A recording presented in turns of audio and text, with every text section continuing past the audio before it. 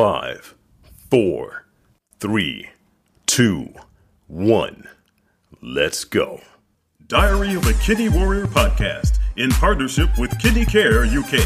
Sharing faith, knowledge, hope, and love. Hi and welcome to Diary of a Kidney Warrior podcast. My name is Dee Moore and I am a stage 4 kidney warrior.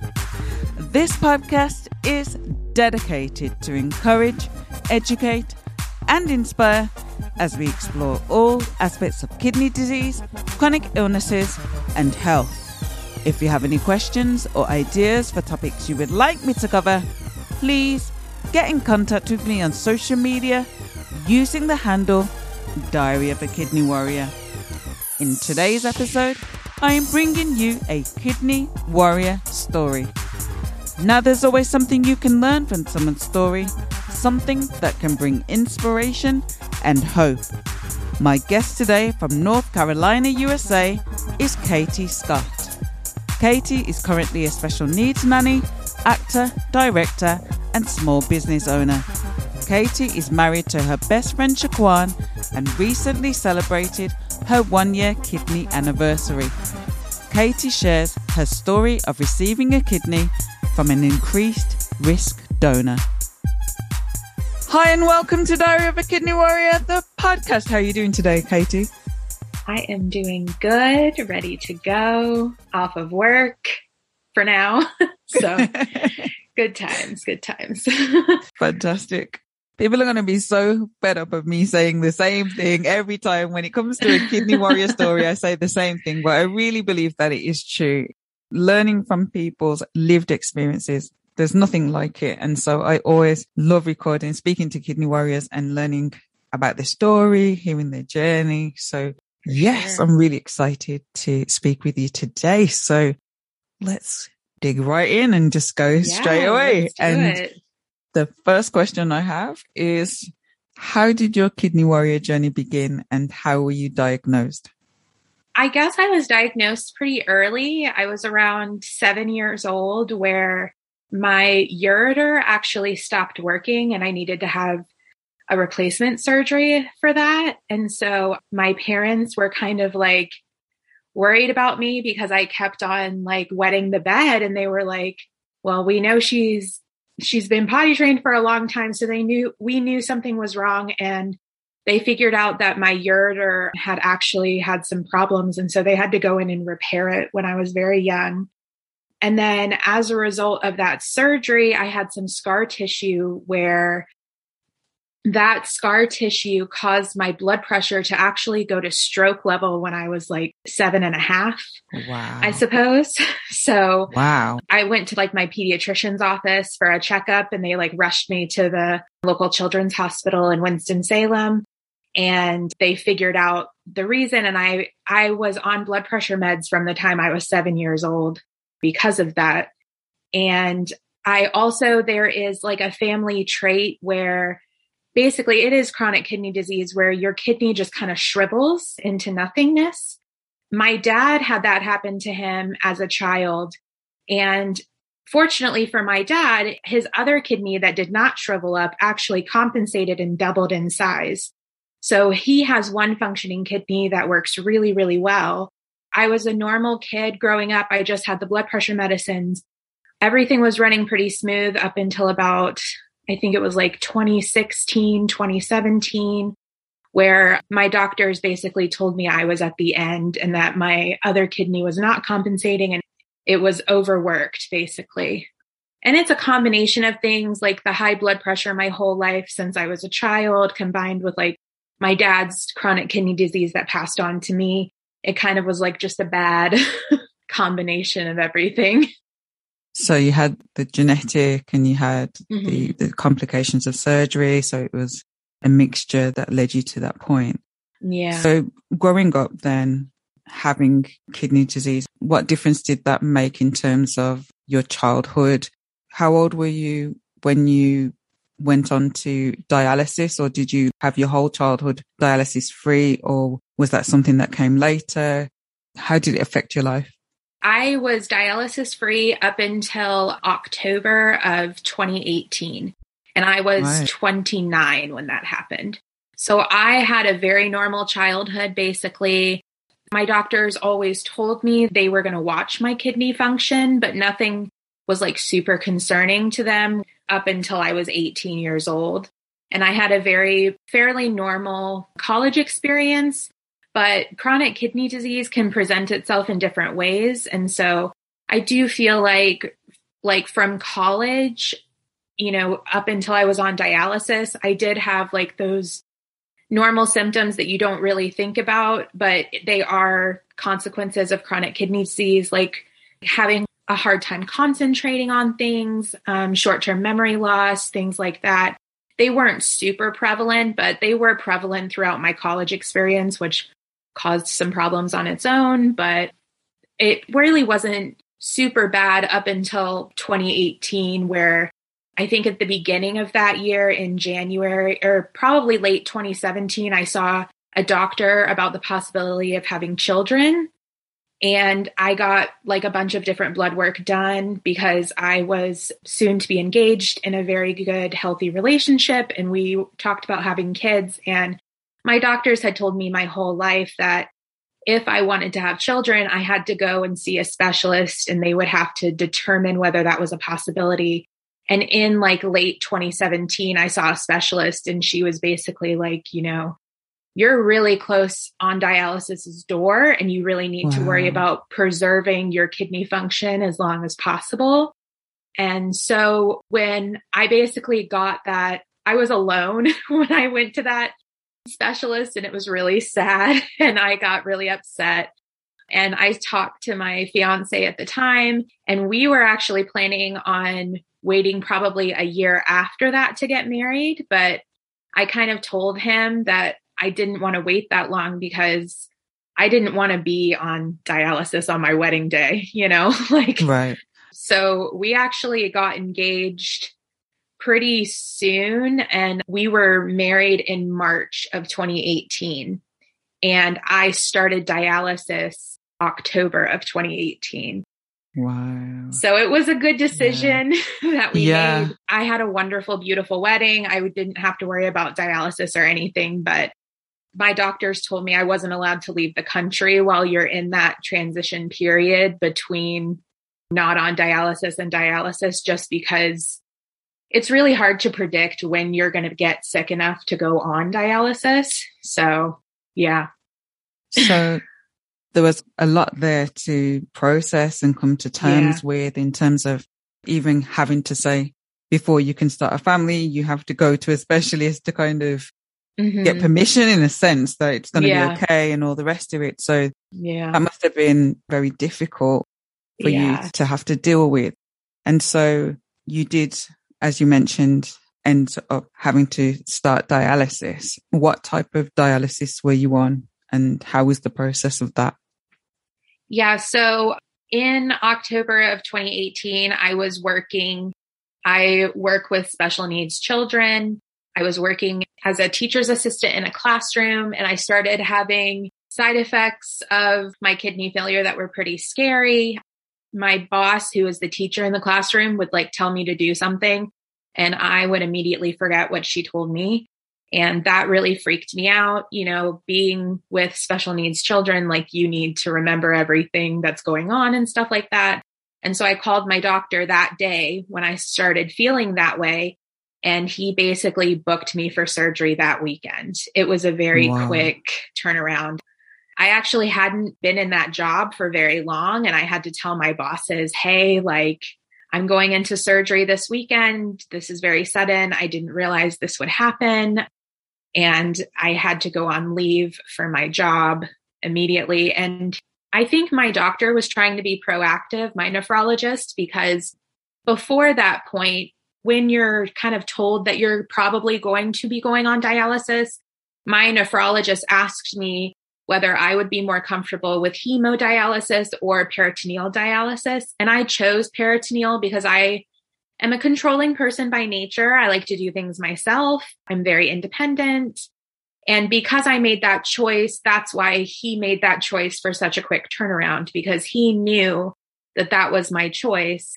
And if we waited too long and I got way too sick, then, you would have to go quickly into the hospital and not have things planned. And it would be harder for me to get that peritoneal dialysis started if I had to do emergency dialysis in my neck. So yeah, he scheduled me for surgery that weekend. I went in and had surgery. And since he did it so quickly, dialysis wasn't necessary to start right away, right, which made it a lot easier of a process. So they tested everything and I started dialysis within like 5 days of that surgery.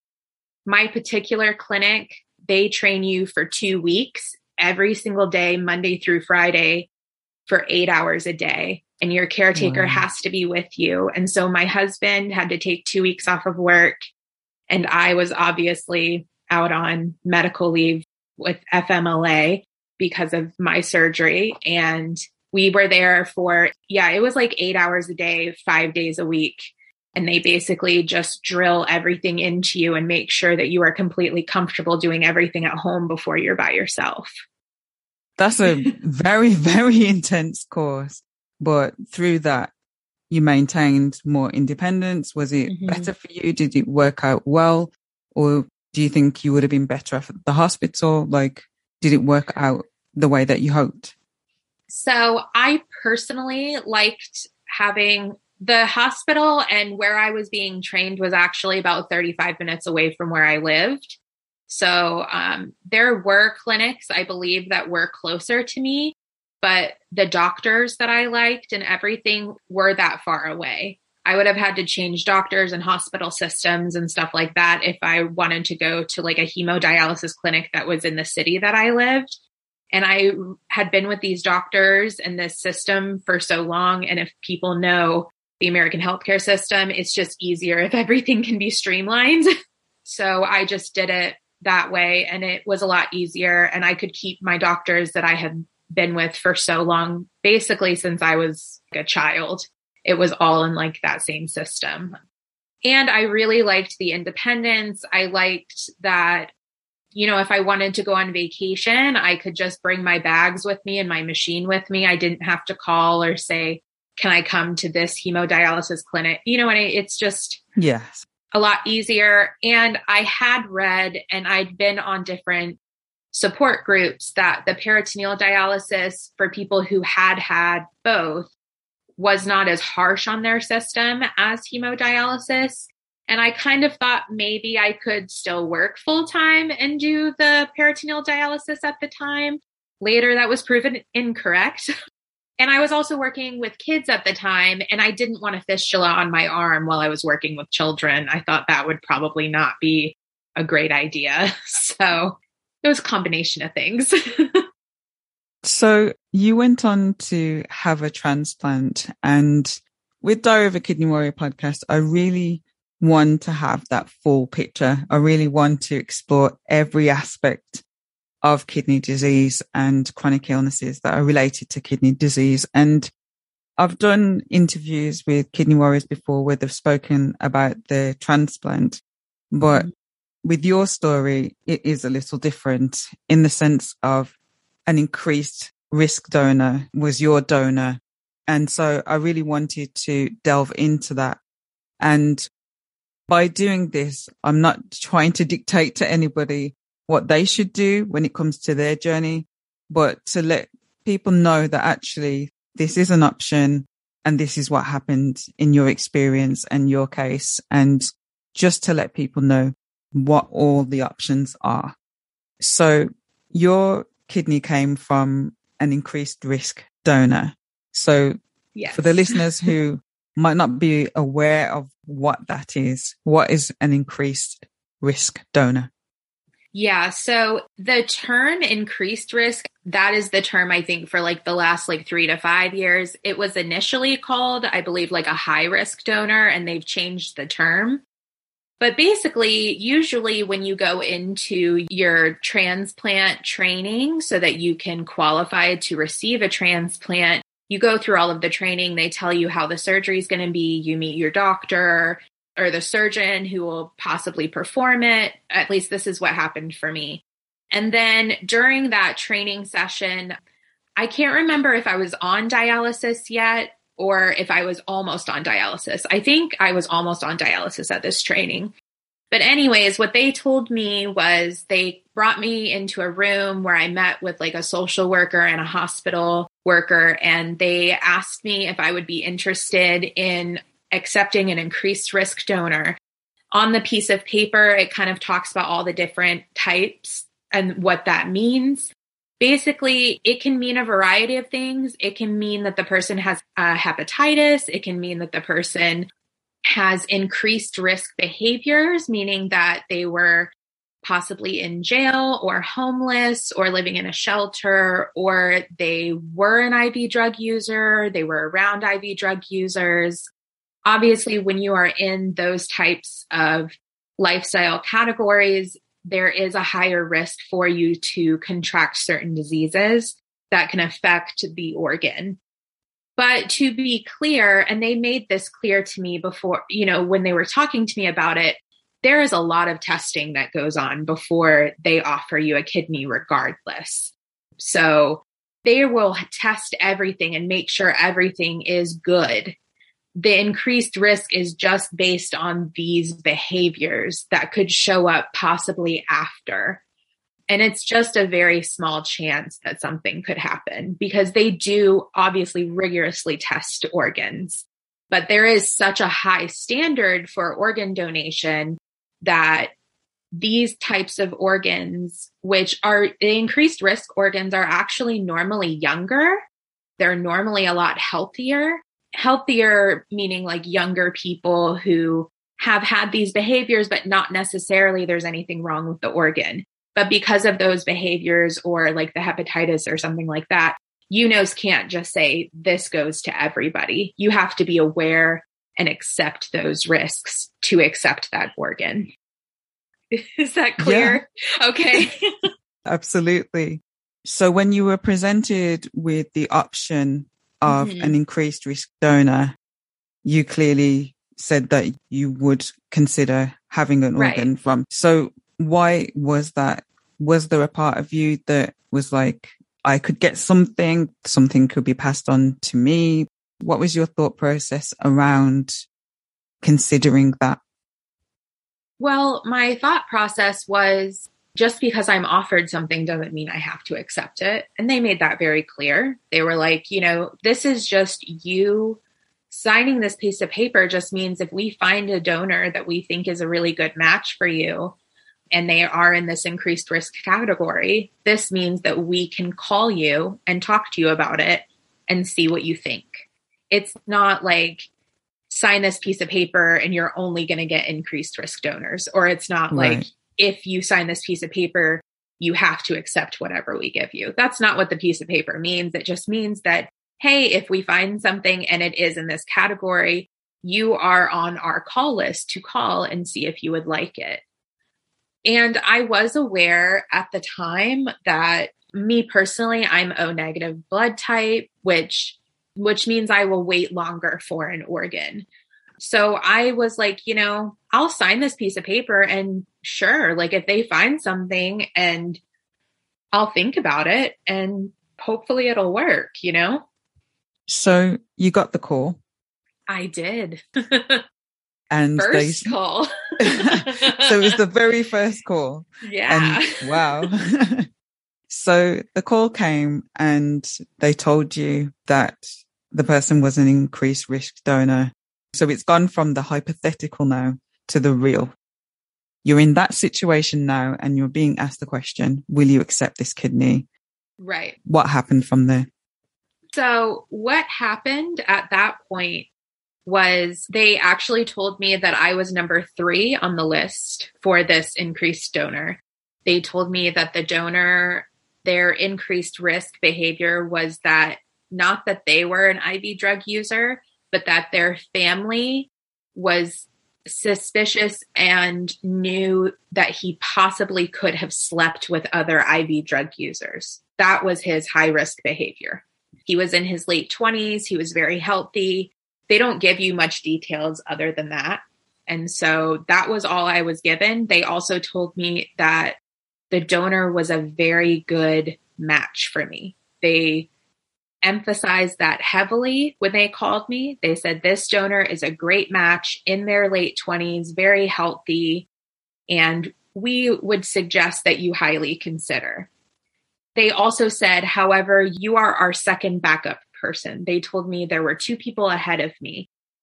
But when does this organ distribution to patients, they always make sure there's a backup for a backup, because you never want a kidney to go to waste because so many people need them. Absolutely. And it was really hard to make the decision. I was completely shocked. It was my first call. It hadn't even been 2 years since I'd been on the transplant list, which they told me my wait would be 2 to 5 years, more than likely 5 years, because I'm O negative. It was really shocking. And it was also during the pandemic. And I had just started a part-time nanny job for a special needs family. And I think I had only been with this family for 6 weeks. And so I know that this sounds silly, but I felt bad, because childcare during the pandemic was so hard to find. And I felt bad that I was like, if this happens, I have to just leave this family for a long time, because transplant is a long recovery process. But yeah, that was the call. So you made the decision to accept the kidney and you had your surgery. How was that? How was your recovery? How was that experience? Yeah, so I packed my bag, not knowing if I was going to get the kidney. I went to work the next day. I had told the mom I was working for what was going on. She was super nice and happy for me, but it was kind of a nerve-wracking day when I was at work, because she was like, have you heard anything? I'm like, nope, haven't heard anything. And so I didn't get the call, I think, until about 5:00 that night, saying, hey, you need to be at the hospital. The kidney is yours, the following morning. And so I was like, oh my gosh, this is so crazy. And I told my husband, and he texted his supervisor at work. We told family, and I went in for prep that morning around 8:30, and my surgery was at 7:00 that night. They flew the organ in. I don't know where it was flown in from, but I do know that it was heli-padded to my hospital, and they were prepping the organ. And then I rolled in around 7:00 for my surgery, and my surgery went fairly well. There was some complications with the nerves in my stomach when they cut everything open. They had to do some nerve repair, which made my surgery last a lot longer than it normally does. And so that was a complication. And I woke up basically with my whole right thigh was numb from the surgery. And the whole area where my surgery happened, where the cuts happened, that was completely numb as well. I couldn't really feel the exit site where they had stapled everything. And I woke up in the ICU by myself, because this was during COVID. Another thing I was really upset about was my husband basically waited until he was told that the surgery was finished, and they told him he could not come to the ICU. And he drove home, which is 35 minutes away. And he had all of my things, and he said, well, can you put this in her room? And they said, no, we can't take any of her stuff. So I woke up in the intensive care unit at the hospital with no phone, no television in the room, because it's the ICU. There was nothing. I woke up by myself, and I had to call a nurse and just be like, how am I supposed to communicate? And they told me, oh, well, you can use my cell phone if you want to call somebody. And I'm drowsy and groggy and wow, freaking out. And I'm just oh my gosh. And the only number I could remember off the top of my head was my dad's phone number. And I called my dad, I believe it was 6:30 in the morning, when I woke up and was in a panic, because I was when you wake up from surgery, it's your brain is not functioning very well. So I was almost having a panic attack. Where's my husband? I need my things. I'm just in this ICU by myself. And they had this rule at the hospital where you could have one visitor a day for 3 hours. So my dad was so kind. He rolled out of bed. He brought me his iPad to the hospital. But because of their one visitor a day rule, if my dad would have come in, then my husband wouldn't be able to come in that day. So my dad basically just dropped off the iPad, and then the nurse brought me the iPad so that I would have some way to like communicate to people. And I called my sister that morning as well. Like, I can't get in contact with my husband. My husband had not slept. He went home and was like, he was dead. Like, of course. And I think they got into contact with him about like around 8:30 when he had only had like 4 hours of sleep. And they were like, Katie's asking for you. Can you go to the hospital? And of course he's like, oh, okay. Like, you know, my husband has been the most amazing caregiver and partner through this whole journey. And he, sure enough, woke up, brushed his teeth, got all my stuff and brought it to the hospital, I think by like 11 o'clock that morning or something. And then I had all of my things. Yeah, and that was a crazy day. It's things like that being in the pandemic, it might seem like a small thing to some people listening, but when you're going through a major operation and you're by yourself and you don't have your things, it can really add to the stress of the situation and anxieties. Yeah. That must have been really challenging for you to go through, and being by yourself as well. It must have been really frightening. So again, the warrior in you, like pushing through that situation. That must have been really, really tough.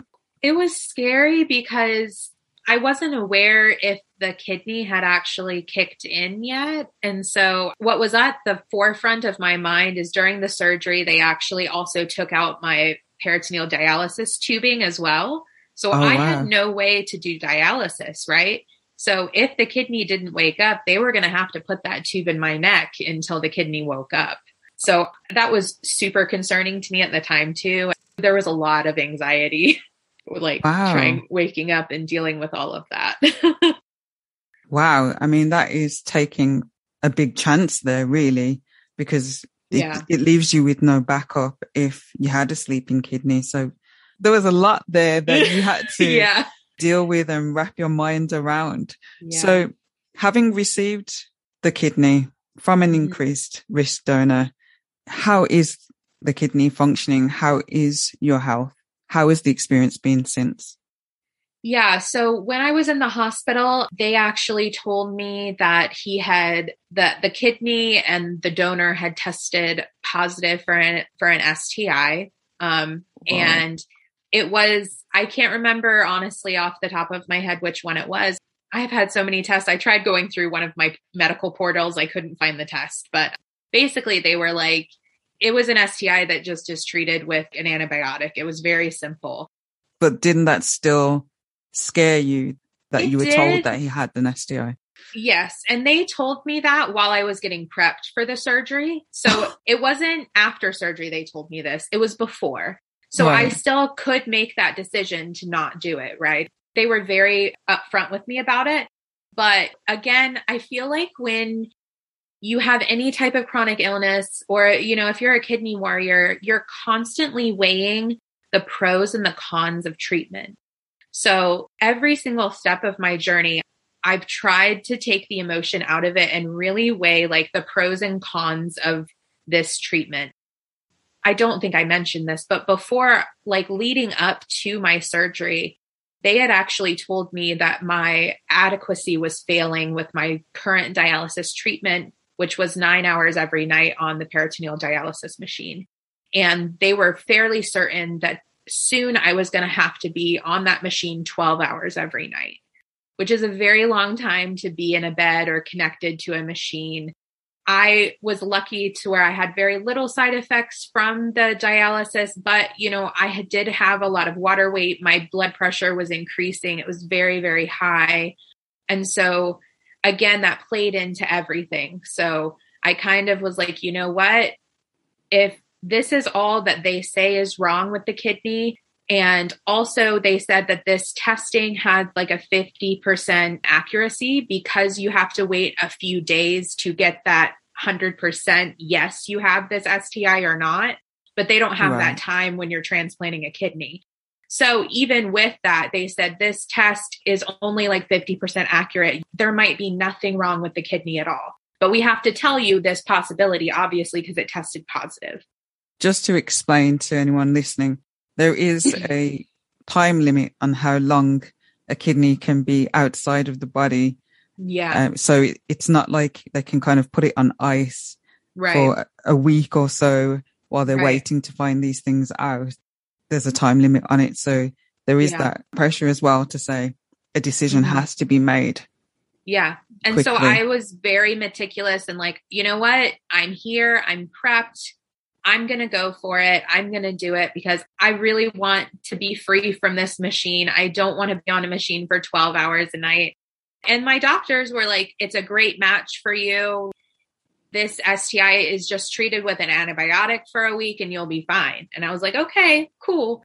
And then after transplant, when I woke up, they gave me the antibiotic with all of the other crazy amount of medications that they give you post-transplant. It's a lot. And not to mention like the pain meds, because abdominal surgery is no joke. Yes. My incisions were stapled together. They were like actual staples that had to be removed later. They weren't like the dissolvable staples. So it was fairly painful. It wasn't an easy ride by any means. So I was on a lot of different medications. So they gave me the antibiotic and everything was working really, really well. I think my kidney did wake up. It woke up right away. They just didn't tell me that in all of the confusion. And I think within 24 hours of me having the kidney, my creatinine went from like a 14 to a 4. Wow. They were pumping that much fluid through my body. The nurses were coming in because I had a catheter. Because they were pumping so many fluids, my legs were swollen from the amount of fluids that they were pumping through, trying to get my creatinine as low as possible and just seeing what the kidney can do. And it was working beautifully. They told me that it's not 100% match, but it's very close and probably the closest you could ever get outside of your family. So it was also just because of how good of a match the kidney was that played into my head as well, and was very happy that I decided to do that. And yeah, I was in the hospital because of COVID for only 4 days. I was in the ICU for 2 days. I was on the main hospital floor for 2 days. And once I was able to walk sort of with assistance, they basically were like, we got to send you home because it's more of a risk of you being in the hospital than it is for you to go home. And if you have any complications, we would rather treat it. If there are complications, we can treat it at home versus you being here, because this was September 30th of 2020. So this was, I believe, only here healthcare workers were just barely getting the vaccine. I think it was still, the pandemic was the thing. Yeah, it was early because it started in March. So, and then September, I think the vaccine had just barely been released for healthcare workers, I think. And the other thing that was interesting was my hospital. I had my transplant at Wake Forest Hospital in Winston, and they told me that normally they have a dedicated ICU for transplant patients, but because of COVID, they actually turned that whole ICU unit for COVID patients. And the transplant patients had to be in the ICU with everybody else. When you're in the ICU, you run that risk of infections and stuff. So they were really trying to get me out and push me onto the main floor in my own room and then get me basically out of the hospital completely.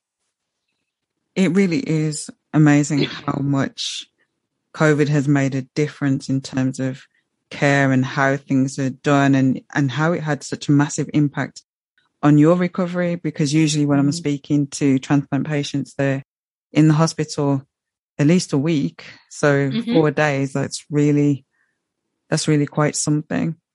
So how has life been with your new kidney? What difference has it made to your life?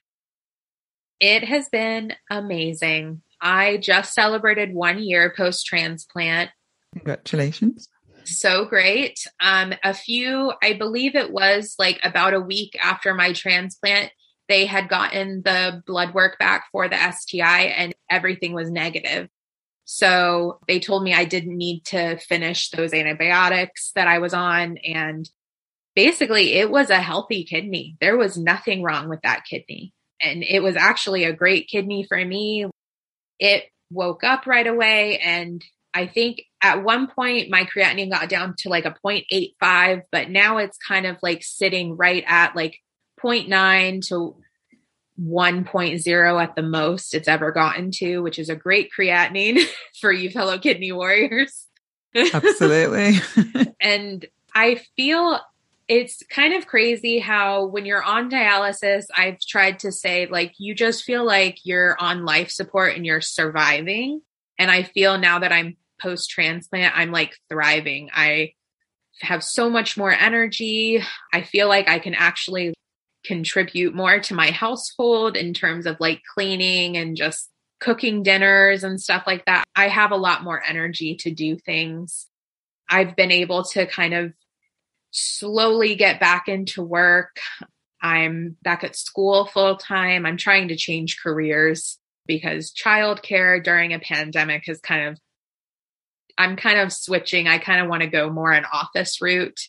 I'm in a paralegal program at the local community college, and I'm trying to get that finished next semester so that I kind of have a career change that I could possibly do, like without being exposed to germs as much because of the compromised immune system you do have to deal with post-transplant. Those anti-rejection meds are no joke.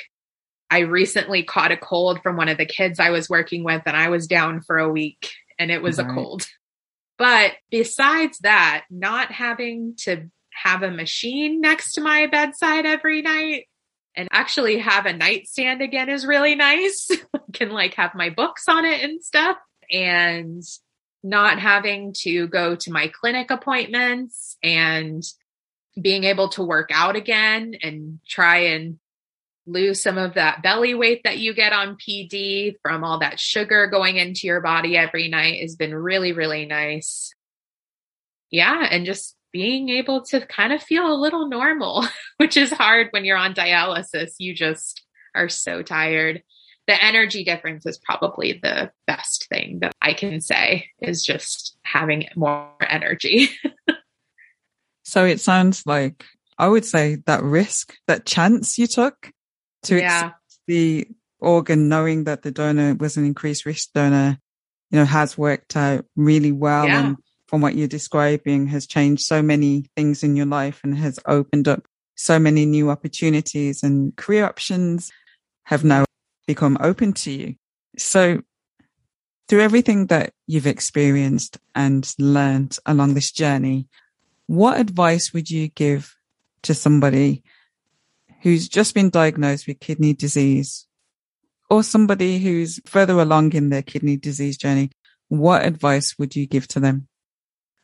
I would tell them it's not a death sentence. I feel like when you first get the diagnosis, you can kind of go down that rabbit hole of death and gloom. And that's not true for everyone. And when you're feeling really bad, there is light at the end of the tunnel. There are treatment options that are very positive and sustainable. I'm a huge advocate for transplant. I mean, I told my husband I would go through transplant 1,000,000 times over being on dialysis. I think you can get comfortable on dialysis, and some people can get scared of the transplant surgery, but I promise you for me, it was totally worth it to be able to have that freedom again and just worry about taking pills versus being on that machine. It can be really draining. I personally never went through hemodialysis, but I have heard it is very hard on you and very tiring. And just keep going. Just take it one day at a time. And I also feel that a lot of people, when they're sick, a lot of times our society can make you feel like you're not a person if you're not contributing. And you should be proud of yourself every day for surviving the day. when you're going through this disease. If you just survive the day, if you just like take a shower,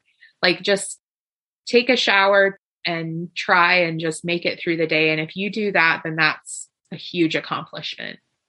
I used to have to tell myself that a lot on dialysis because it was really hard. And then I got that call and everything changed and I'm doing amazing and it's there for you. And people have transplants very late in life. I don't even know if there's really an age limit at my transplant clinic. It's basically based on your health. So look into it, weigh all of your options, lean on those support networks if you can, because they are really, really helpful. My husband has been like my rock through the whole process. Oh. So if anyone wanted to get in contact with you or follow you online, what are your details? So I am on Instagram at Kate_Monster89. And I am also on TikTok at that same Kate_Monster89. I don't know if anybody is a theater fan listening, but I have a degree in theater. My fellow actors used to call me Kate Monster because of the musical. So yeah. That's where that name comes from. That's where that name comes from. People ask me all the time, but yeah, you're welcome to DM me if you have any questions. I follow a bunch of kidney warriors on my Instagram, and it's nice to know that there are people. Sometimes you can feel very alone. And I know that me as someone in my late 20s, early 30s, I felt very alone. So those online support groups or social media and TikTok and things, when people share their journeys, it really does help a lot. And you can get a lot of good advice. Obviously, always talk to your team and your doctors first, but it can kind of get you thinking of different things or different options you can do and talk to them and ask them those kind of questions. Thank you. Do you have a final word for the listeners? I just want to say, well, thanks to you for interviewing me. That's really cool. It's been really fun. I just want to say thanks. If you want to reach out and chit chat, or you need someone just to say, oh, I've had a really bad day, I'll just, message you back and be like, you can do it, Kidney Warrior. You got it. We're strong. Kidney Warriors are super strong. Definitely. Yeah. Definitely. Thank you so much for sharing your story, for spending this time with me and sharing such great advice. Thank you so much. Thank you so much. And keep going, guys. We are strong kidney warriors. Thank you for listening to Diary of a Kidney Warrior podcast. And don't forget that you can contact me on social media using the handle Diary of a Kidney Warrior. Please do subscribe to the podcast and please do tell a friend. New episodes of this podcast are released every other Monday. Until next time, take care and choose to live. Diary of a Kidney Warrior, sharing faith, knowledge, hope, and love.